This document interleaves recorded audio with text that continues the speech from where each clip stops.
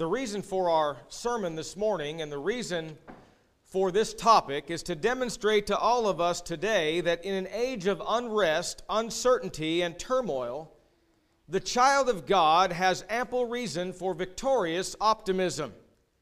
The child of God is to be a happy person. In fact, the melancholy characteristic of the age is to have no bearing on the Christians entering into his primeval job, which is an earnest of everlasting joy.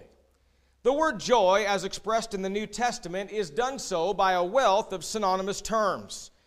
The most common word is translated joy, which is defined rejoice and be glad. The New Testament of the use of joy shows it also to be a consistent mark of the individual in the Christian. It's not simply an emotion like clapping hands, artificial grins, amens, and hallelujahs, but it is a quality that naturally expresses itself. It is grounded in God and derived from His Word. You know, if the foundation of a person's faith is based upon emotion, then when a person is not being filled up emotionally, then their faith is going to go by the wayside. But if their faith is based upon the Word of God and the foundation of their faith is based upon the Word of God, then regardless, and I want you to get this now, regardless of the outer peripheral issues in your life, it will not change the way you are inside. Oh, the melancholy age in which we live in. It will never derail the Christian. It will never derail the child of God, and it will never change what a child of God has that is deep within inside him. Joy is not a byproduct either, as demonstrated by the fact that it is constantly enjoined to be cultivated. In fact, joy characterizes the Christian's life on earth. I'd like to invite your attention to the book of 1 Peter now, the first chapter, and I want to notice with you a few passages of Scripture that's found there. 1 Peter chapter 1, and beginning there in verse 5. This characterizes the Christian's life. Beginning in verse 5, the Bible says, "Who are kept by the power of God through faith unto salvation, ready to be revealed in the last time, wherein you greatly rejoice, though now for a season, if need be, you are in heaviness through manifold temptations." You know, Peter was talking about manifold temptations and talking about manifold things. He was talking about things that was for a specific people, that was persecutions because of their faith. And even at that, regarding all of those things that might come your way, he says the words that you greatly rejoice. Even though that for a time or for a short time or for a season, you're going to go through such manifold temptations. Listen, that's not easy to do. It's not easy to go through something and greatly rejoice. You know, he doesn't say, just look on the bright side, get through it. He said, greatly rejoice. Why? Because of your faith. Because of what you have taken possession of, which is like a down payment of glory later on. And that is joy, because the joy to the child of God is everlasting joy. Next verse, verse 7. That the trial of your faith, being much more precious than that of gold that perisheth, though it be tried with fire, might be found unto praise and honor and glory at the appearing of Jesus Christ, who having not seen you love, in whom, though now ye see him not, yet believing you rejoice with joy unspeakable and full of glory. This idea of being full of glory, as defined, it means it is a joy that imparts to one's sense of dignity. It is not just some outward feeling, and it's not just some outward show. Have you ever seen someone that was acting happy when they really weren't? It's phony and it's fake, and you can look to them. You can see people with artificial grins and expressions on their face. There might even be people also that are even saying words that make it sound as though they're happy. But it's false. That's not what full of glory is. It's not an outward show. It's an inward feeling and knowing. You know, this word unspeakable, Unspeakable joy and full of glory means it is something that is so great. I love this. This word means this. It is so great that words cannot describe it. You ever think you got bad things happening in your life and you just got bad everywhere? If you're a child of God, and we're going to get to what it means to be a child of God and what kind of a life is required, because I'll tell you this, I've talked to a lot of people in my lifetime. I've talked to a lot of Christians that were kind of sitting on the fence, as it were, hanging on by a thread like we spoke of on Wednesday night. Not living the life that they're supposed to live, not following after what the Bible teaches, and then they wonder why they have no peace that is within. There's a proper life that we have to live in order to have this. But joy that is experienced and interpreted in terms of itself is disappointing, like one man said. If joy is based or interpreted in terms of Christ in us, then it fills us with real and lasting satisfaction. Now, I want to talk to you about the difference between the joy of serving the Lord and the joy of serving Satan. Oh, wait a minute. You might say, well, I don't even know a devil worshiper. You know, that's what we kind of look at when we say serving Satan.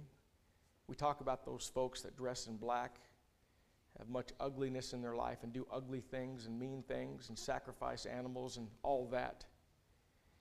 But did you know that if you are not a servant of Christ, if you are not serving the Lord, there's one or the other. If you're not the servant of the Lord, you're the servant of Satan. The devil is the prince and power of the world. He is running things, as it were. The temptations and the pleasures of life in this world that are pulling people aside, it is from the devil and not the Lord.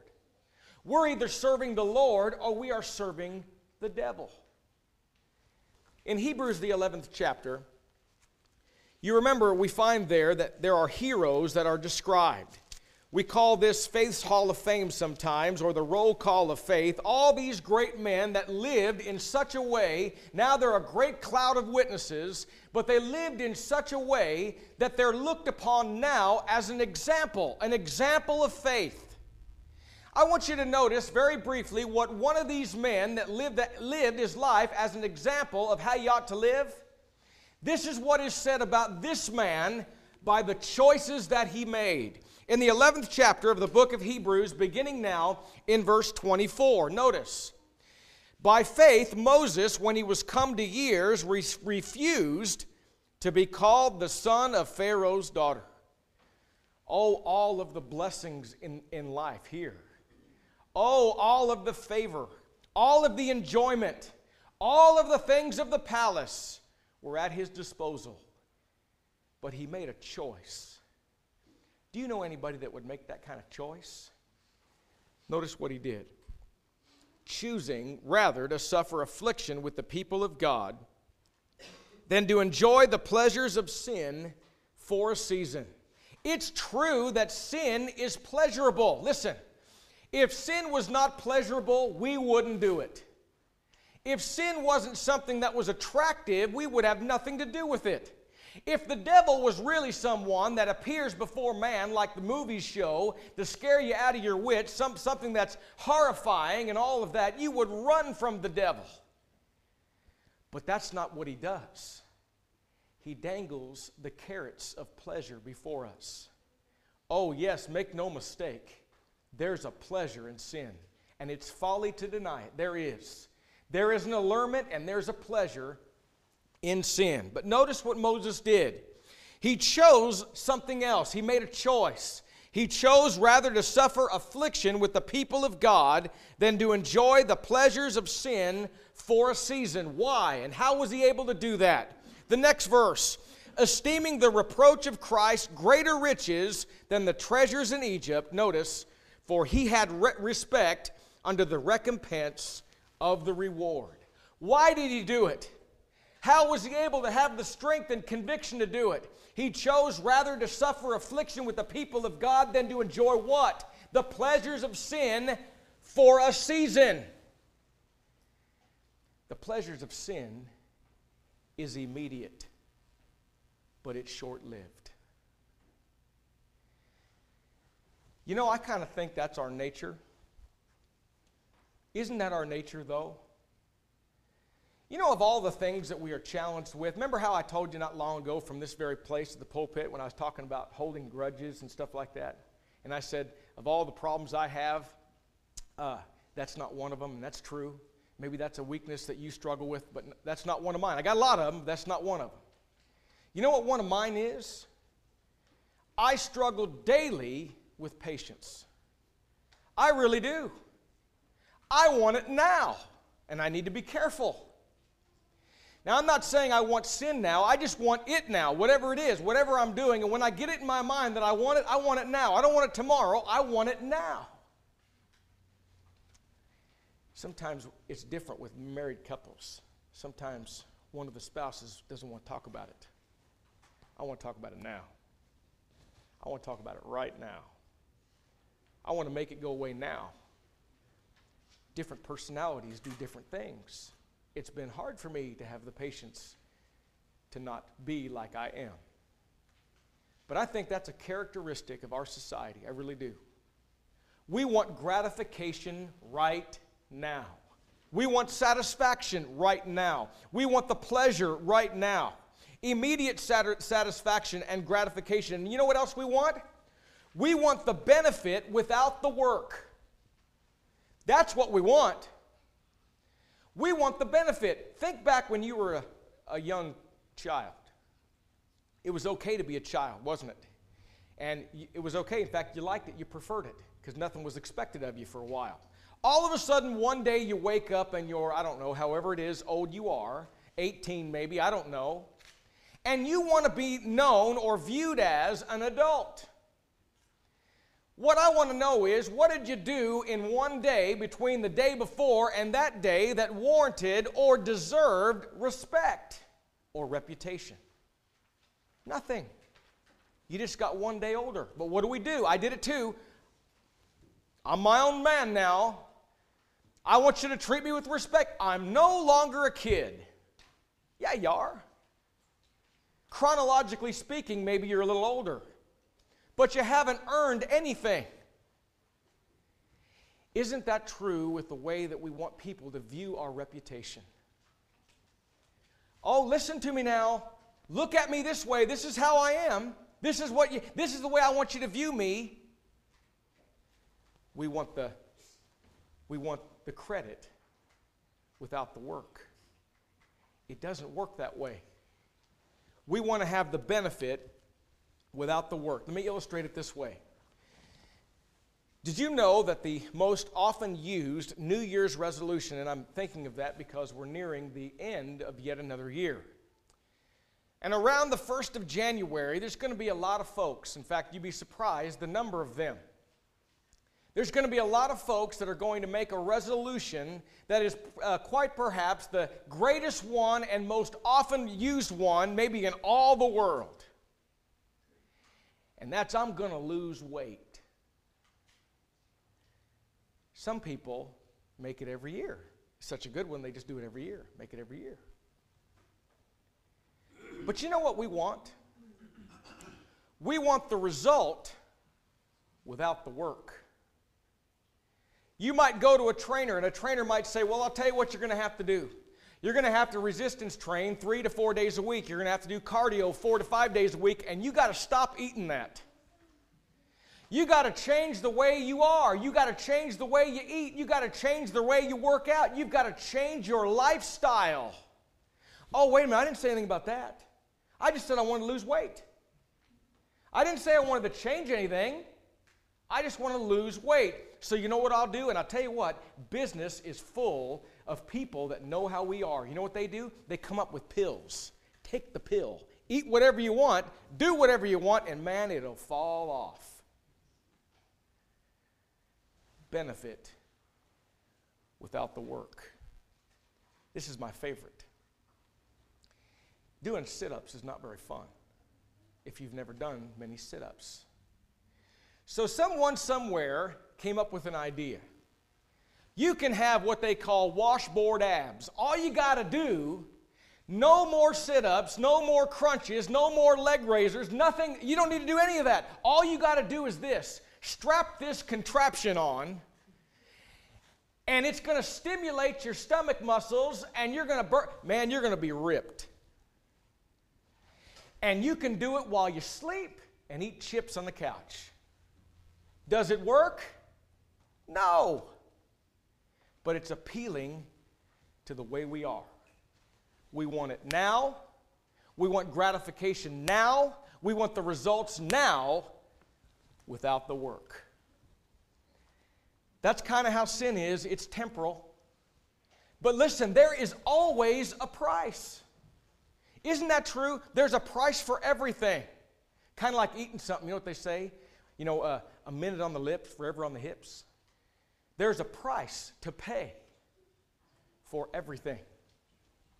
There always has been, and there always will be. The question now is, are we willing to pay the price of setting aside the joys of sin for a season so that we can be like Moses of old that was penned a long, long time ago and be driven by the fact because of our faith we have great recompense for the reward and we want the reward? Are we willing to pay the price now? Because if we are, that price is one short life. That's it. It is one short lifetime. Now, can you imagine this? If you look at it from the standpoint, sometimes people look at it from the standpoint of all the things they have to do without and all the things they have to let go and on and on and on and on. Look at it this way. If you cast aside the pleasures of sin for this long, one short lifetime compared to eternity, you're getting the reward.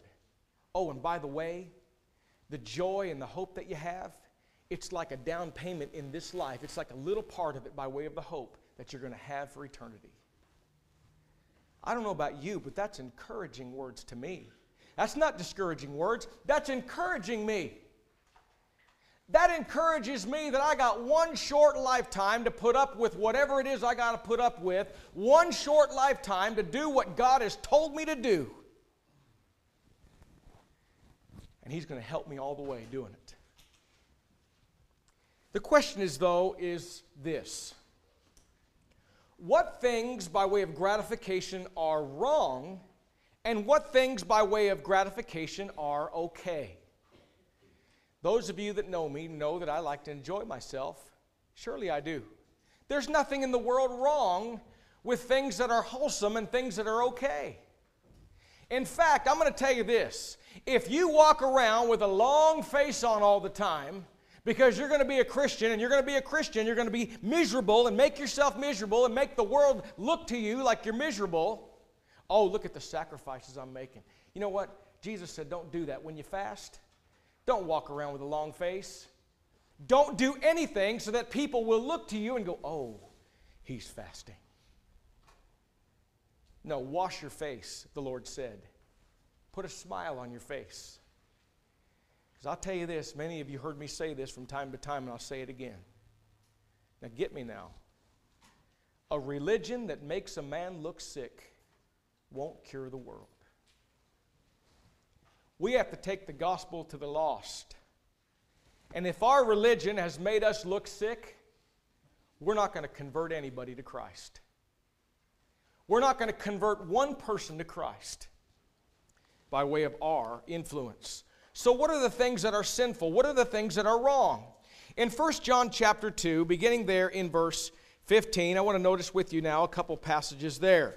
About the difference between, we want to talk about the difference between things that are okay in the flesh and things that are wrong in the flesh. That's a good question. I mean, I think that's reasonable for us to discover for a little while. 1 John chapter 2, and beginning in verse 15. John said, love not the world, neither the things that are in the world. If any man love the world, the love of the Father is not in him. For all that's in the world, the lust of the flesh and the lust of the eyes and the pride of life, is not of the Father, but it is of the world. That doesn't mean don't enjoy your life. That doesn't mean don't have fun. That doesn't mean that at all. And it doesn't mean to hate the people that are in the world. Of course, that would go against what every teaching that Jesus ever taught. John says exactly what it is that you stay away from. The lust of the flesh, the lust of the eyes, and the pride of life. Those are the things that are of the world, and they are contrary to the Father. And the world passeth away, and the lust thereof, but he that doeth the will of God abideth forever. So we find that there are two things. There's two things that we can test if we're doing what's right. Number one are the things that I'm trying to enjoy, or the gratifications in my life, are they prohibited by God? Do they go against what God said? I heard somebody say one time, good person, just misunderstood the scriptures, I'm sure. Wonderful person. But was trying to come up with various rules, and everybody's got their own standard of morals and so on. I would imagine that people have their own standards of morals. That's probably true. But the Bible sets in motion one standard. One standard. If I had the ability, or I would say, okay, this is right, this is the standard, this is the way it ought to be, then I would, and I was allowed to do that, then I would be able to set into motion or enforce my own set of standards. Then if Bob all of a sudden was allowed to do the very same thing, then Bob would be able to set into motion what he thought was proper and what he thought was acceptable. But the Bible says, love not the world, neither the things that are in the world. A man that loves the world, the Father is not in him. In other words, the sinful pleasures that go against what God has instructed. But there's another one. There's another thing. When do you know it's wrong? Number one, when it's prohibited by God. And number two, when it's condemned by the conscience. Romans 14 says something amazing there. Romans 14 was talking about liberties. And there were people back then that had a problem with eating meat.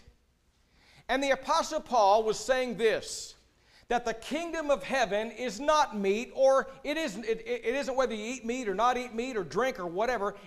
Those things have no bearing on the kingdom.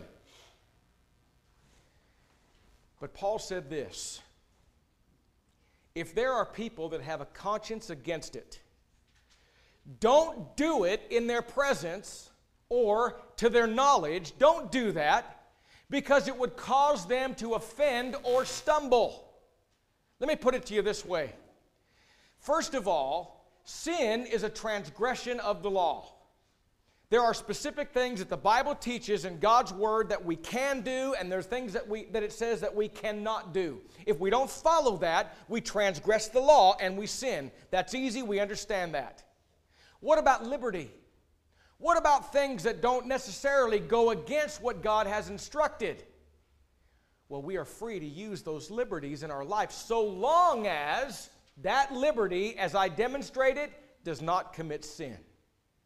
Now, what if I thought that there was something and it really was a liberty and it was not going against law and it was not sin, and I just thought it was okay to do because it really was liberty? But Terry all of a sudden would say he had a problem with it. If I do it, he's got a conscience against it. Paul says, basically he'd be saying to me, Frank, don't do that to make Terry stumble. What's that mean? Well, Terry has a conscience against doing that liberty. So if he looks to my example and does it because of me, I've caused him to sin. Why? Romans 14:23, for whatsoever is not of faith is sin. He's damned because he doubteth, the Bible says. Whatsoever is not of faith is sin. Those are the two things. Those are the two things regarding choices that we must make. Regarding the sinful pleasures of this life. How do we know if something is right or wrong? We know because it's either prohibited by God, then it's wrong, or the pursuit of that is condemned by the conscience. The sinful things are transient. They are temporary because it is the gratification of carnal desires. You remember a little bit ago, I told you that we were going to discuss what kind of life is required. What kind of life is required? Don't you want the life? Don't we all want the kind of life? Something's required. I don't get to choose how I'm going to be because something's required. Here's the life required. I didn't come up with this. I didn't say this. So says the Word of God. The Apostle Paul writing to Titus in Titus chapter 2, beginning in verse 11. Notice. For the grace of God that bringeth salvation hath appeared to all men, teaching us that denying ungodliness and worldly lusts, we should live soberly, righteously, and godly in this present world. That's exactly what we have to do. Salvation has been offered to all man. Salvation has been brought down to mankind. It was manifested and fulfilled in the scheme of redemption with Jesus Christ on Golgotha, on the cross a long time ago. My responsibility is I have to deny ungodliness. I have to deny worldly lust. And then I got to live soberly, righteously, and godly in this present world, looking for that blessed hope of the glorious appearing of the great God and our Savior Jesus Christ, who gave himself for us that he might redeem us from all iniquity and purify unto himself a peculiar people, zealous of good works. The Christian is different. We are set aside, set apart. We are peculiar people, zealous of good works. Zealous of good works. I want you to notice, these weren't just words just kind of as a guideline either. Look at the next verse. Look what Paul said. These things speak and exhort and rebuke with all authority. You know, we've studied this a number of times. I think we even brought it up on Wednesday night, this last Wednesday night. It comes up over and over.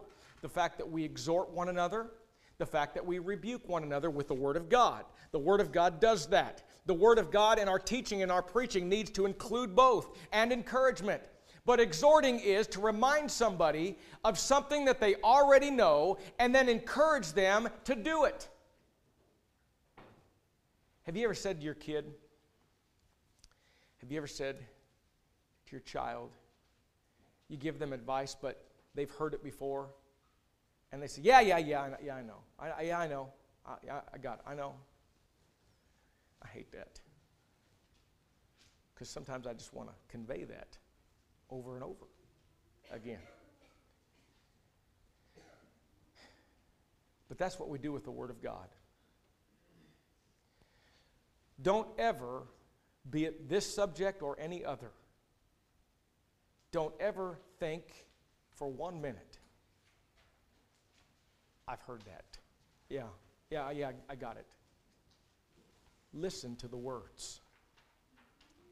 Listen to the words and take them in. Rebuke now brings about correction. Don't turn a deaf ear to that either. The Word of God tells us how to live. I got to deny ungodly things. I've got to deny worldly lust. I got to live soberly, I got to live righteously, and I've got to live godly in this present life. Just a guideline, just an outline? No. These things Paul said, rebuking and exhorting and coming with all authority. That's the words of the Apostle Paul, divinely inspired by the Holy Spirit. He says it comes with all authority. You know, if I come up with something and tell you, there's no authority behind that. I'm not anybody. I'm just a man. I'm just a person. We're all the same. I can't come up with something that's going to all of a sudden need to be listened to, something new because I have authority. I don't have any authority. But when you say it from the Bible, it is all authoritative. That's what Paul said. So anybody that would say that's not true is going against the authority of the Apostle Paul, divinely inspired and chosen to write these things for you and I living thousands of years later. Kind of sheds different light on it. when folks would want to say that these things are not required. Our joy is based, though, on our hope. And with hope, here's a word now, we can't sidestep this word. We need this word. This is probably one of the hardest things for us to do. And you know why? The reason it's difficult for us to do what I'm about to tell you is because people have let us down in our life. People have done things that weren't right to us. People have let us down. People have committed to us. People have promised us things. People have lied to us. So it's hard to do this next thing right here. But I'm going to tell you this, you can't have joy regarding hope without this little tiny word. And that word is trust. That word is trust. There are people that I have in my life. Some are family, some are not family, but I'll tell you, I would trust them with everything that I have. I would trust them with my family. I would trust them with my children. I would trust them with every dime that I have, whatever that is. I would trust them with whatever I have. You know why people don't trust? 2 reasons. People don't trust for 2 reasons. Number one, they don't trust because others have let them down and they're hurt. And I'm not telling you to go trust your neighbor necessarily right now. I'm talking about a different kind of trust. But there's a second reason why that we don't trust. First reason is because others have let us down and didn't do what they said they would do. But the second reason is we have let somebody else down, and we know that too. So we don't trust. We have to have trust to have the hope that the Bible speaks of. Do you remember last Lord's Day in the book of 2 Thessalonians chapter 3? I want you to notice just a couple of things from last Sunday morning. In verse number 3 of 2 Thessalonians chapter 3, Paul said, "But the Lord is faithful." What he's talking about that word faithful means trusty. It means you can trust him. It means you can hang your hat on it, as it were. You can count on it. The Lord is trusty. He is faithful. What's he going to do? Oh, I just can't do it. You remember last week we talked about the fact that sometimes we're weak? Yes, we are sometimes weak. And sometimes we fall down. And we have compassion for those that are weak and fall down. And it's our responsibility when they fall down to reach down and pick them up and take them right along with us. And don't ever let them be cast aside when they're weak. That's all true. And isn't it encouraging to talk about that very thing? That if you are weak, then a brother or sister in Christ is there to lift you up. Isn't that great? I'm talking about something greater. I'm talking about something that's greater than that. Isn't it great when somebody picks up the phone, calls you on the phone, and encourages you? Oh, listen to me. I believe in all that encouragement stuff. I do. Trying to help people, inspire people. I believe in all that. But you know what he says here? He said, the Lord is faithful. What's the Lord going to do? Not me now. What's the Lord going to do? He's going to establish you. That word means strengthen. That's greater than anything I could ever say. The Lord is faithful. You can trust him. He's going to strengthen you. You're going to make it if you will. You're going to make it if you will. He's going to also keep you from evil. In James 4 and 7, the Bible says, "Submit yourself therefore unto God, resist the devil, and he will flee from you." That is a promise. If you have temptations in your life, these sinful things are temporary. But I'll tell you this, if you submit yourself therefore unto God, if you resist the devil's going to flee. And one more thing, and I love this verse, we say it all the time, 1 Corinthians 10, where Paul said, "There is no temptation taken you than is such as common to man." You know what that means, Frank, when you're feeling sorry for yourself, Frank? Somebody else has gone through exactly what you've gone through, or worse. Or worse. We're not alone in this life. The Christian life is not gloomy. It is not depressing, and it is not artificial. It makes life happy in spite of the conditions that are around us. You remember in the introduction we talked about things that make us happy? These are conditions around us. Things, circumstances. I got to admit something to you. I don't know why. This last week I wasn't very happy. Really couldn't put my finger on it though. I just kind of rotten. I just kind of felt like that. Irritable. I don't know why. Happens. But you got to get a hold of yourself. And you got to bring yourself back to what you know you ought to be thinking about. Usually it's because you're thinking about things that you shouldn't, or your heart's in a certain position that it shouldn't be, or whatever it is.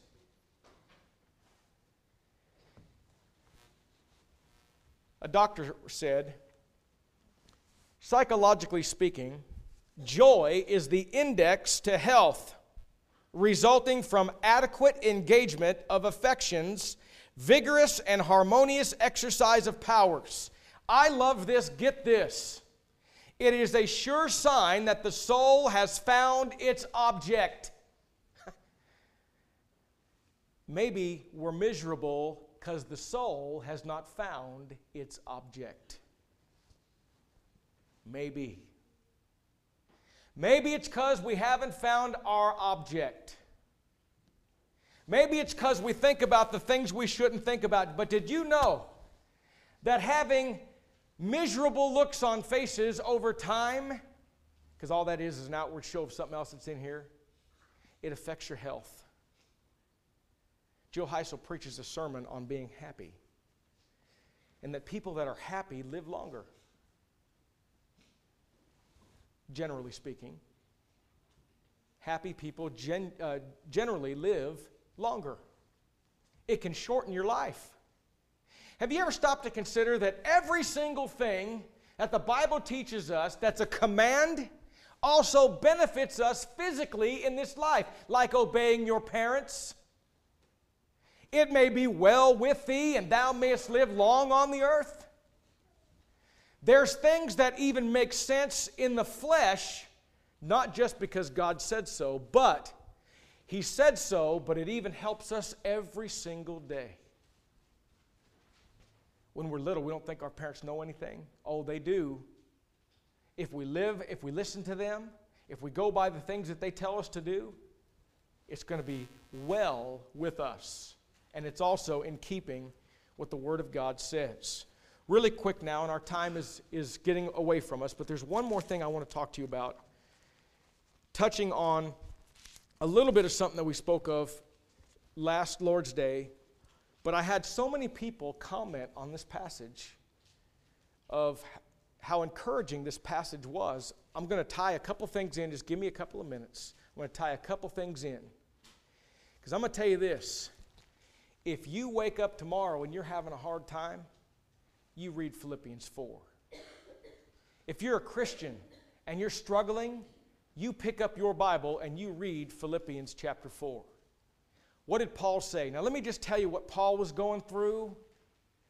He had brethren that were not getting along. He had people that wanted to get him. He was even facing what he knew was going to be a trial that would end possibly in his own execution. If this brother didn't have an opportunity, listen, if there was anybody in all the world that had an opportunity or an occasion to feel sorry for himself or get down, it'd be Paul. But what did he say? Verse 4, rejoice in the Lord always, and again I say rejoice. Back to that in a minute at the very end of our sermon on a command. Okay? That's what he said first. Oh, great. Well, how do you do that? How do you do that, Paul? Paul begins to speak of those things. Verse 6, he talks about not being anxious, but pray about everything. He tells you the proper way to pray. And then he says, when you pray properly, you're going to have the peace of God which passeth all understanding, and shall keep your hearts and minds through Christ Jesus. Then he gives us something to do. Don't we need something to do? I need something to do.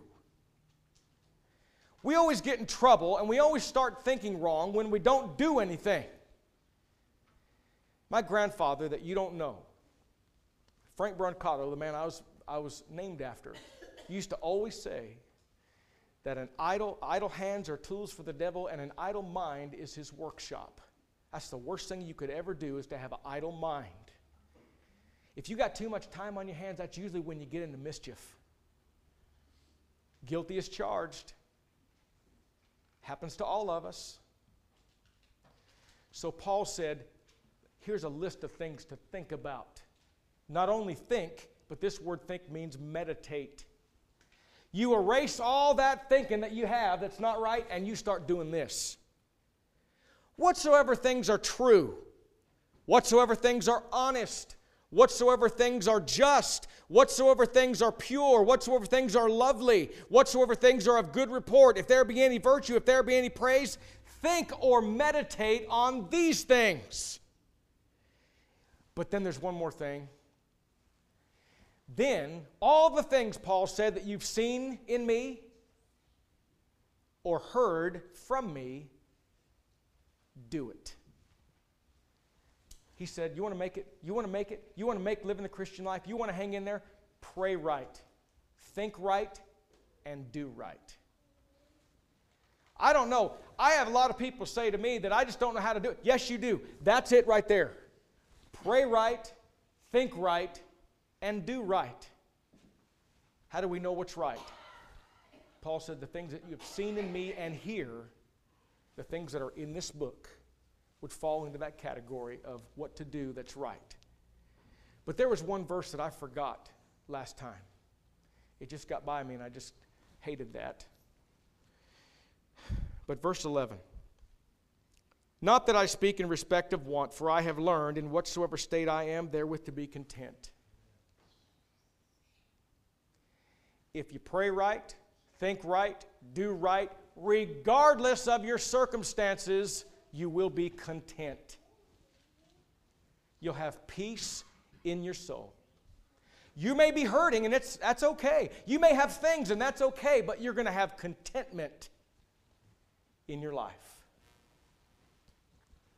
When one is right in the sight of God, he cannot help but to be happy. The question is, what does one get when he's right in the sight of God? What do you get? You know, we talked about we got to think about the right things, all that. Well, what do you get? Talk about joy, hope, trust. What do you get if you do it? I know what I get if I go after the pleasures of sin for a season. I'm going to have pleasure right now. What do I get if I take the pleasures of sin for a season and push it out of the way and say, no, I'm going to reject that. I'm going to live godly, soberly, righteously, and I'm going to do it right now. What do I have? This is what you have. Number one, I do think we got to tell people what they get. Don't you? When you want to talk to somebody about being a Christian, you got to tell them what they get. Number one, you get enjoyment of divine favor, Titus 3. Number two, you got possession of divine peace, John 4. You have the privileges of adoption, Galatians 5. And get this, you got the possession of precious promises, Matthew 5. A promise is something that you don't have. In other words, when we have a promise of eternal life, we don't have eternal life yet. We have not taken possession of it yet. But there's something that we have right here, and that is possession of the promise of it. You think of one thing in your life that you were going through that was hard. One thing. And you didn't see an end in sight. It made it worse, didn't it? What if somebody said, okay, it's over in this short time? You look to the hope, and it gets you through. You look past it, because it's only this long, and it gets you through. If you're a child of God, you don't have the promise yet. What is the promise? You don't have eternal life yet. You don't have eternal bliss in heaven. You don't have the reward yet. But what do you have? You have in your possession the promise of it. And you got to trust God. You got to trust Him. He's faithful. If you'll keep His conditions, you'll have His promise. In conclusion, joy, as I mentioned before, is a command. There's nothing in all the Bible that's commanded that's easy. Things might be easier for you, and other things might be easier for me of various commandments in the Bible. I don't know. But nothing commanded is easy, or else it wouldn't be stressed as a command. It'd be easy to do. It would be our very nature. When we have a command to do something, it's because it goes against our nature, and we're told, do it. Do it anyway. Put yourself aside. Jesus says, you humble yourself, and you'll be exalted. It's a command. It's like love. It's a command. You know what love is? It's a choice and an exercise of the mind. So is joy. It's a choice and an exercise of the mind. Regardless of how I feel inside, I'm to rejoice evermore. It's a command. 1 Thessalonians 5:16, Paul said, rejoice evermore. Philippians 4:4, Paul said, rejoice in the Lord always. How many times do you read in the Bible? I think I can think of two right off the top of my head where Paul, as the writer, repeated himself, but not very often. Galatians 1 is one of them. But what does he say here? Rejoice in the Lord always, and again I say rejoice. My dear friends, today, that in prosperity or adversity, in health or sickness, among friends or behind bars, we should be exceedingly happy and thankful for so many privileges and blessings. There can be troubles all around us, in the home, the church, the community, wherever it is. But if we have the joy that the Bible commands us to have, those troubles will not make us murmur. They will not allow us to dwell in self-pity. We will not possess a martyr complex. We will not. As we joy in the Lord. We thank you for listening to our podcast put on by the Church of Christ at 2215 Plans Road in Bakersfield. If you would like any additional information, or you would like to receive a free Bible correspondence course by mail, please email us at info@churchofchristbakersfield.com. Our service times are Sundays at 10:30 a.m. and 5 p.m., and Wednesdays at 7:30 p.m. Please make plans to join us. We would love for you to be our honored guest.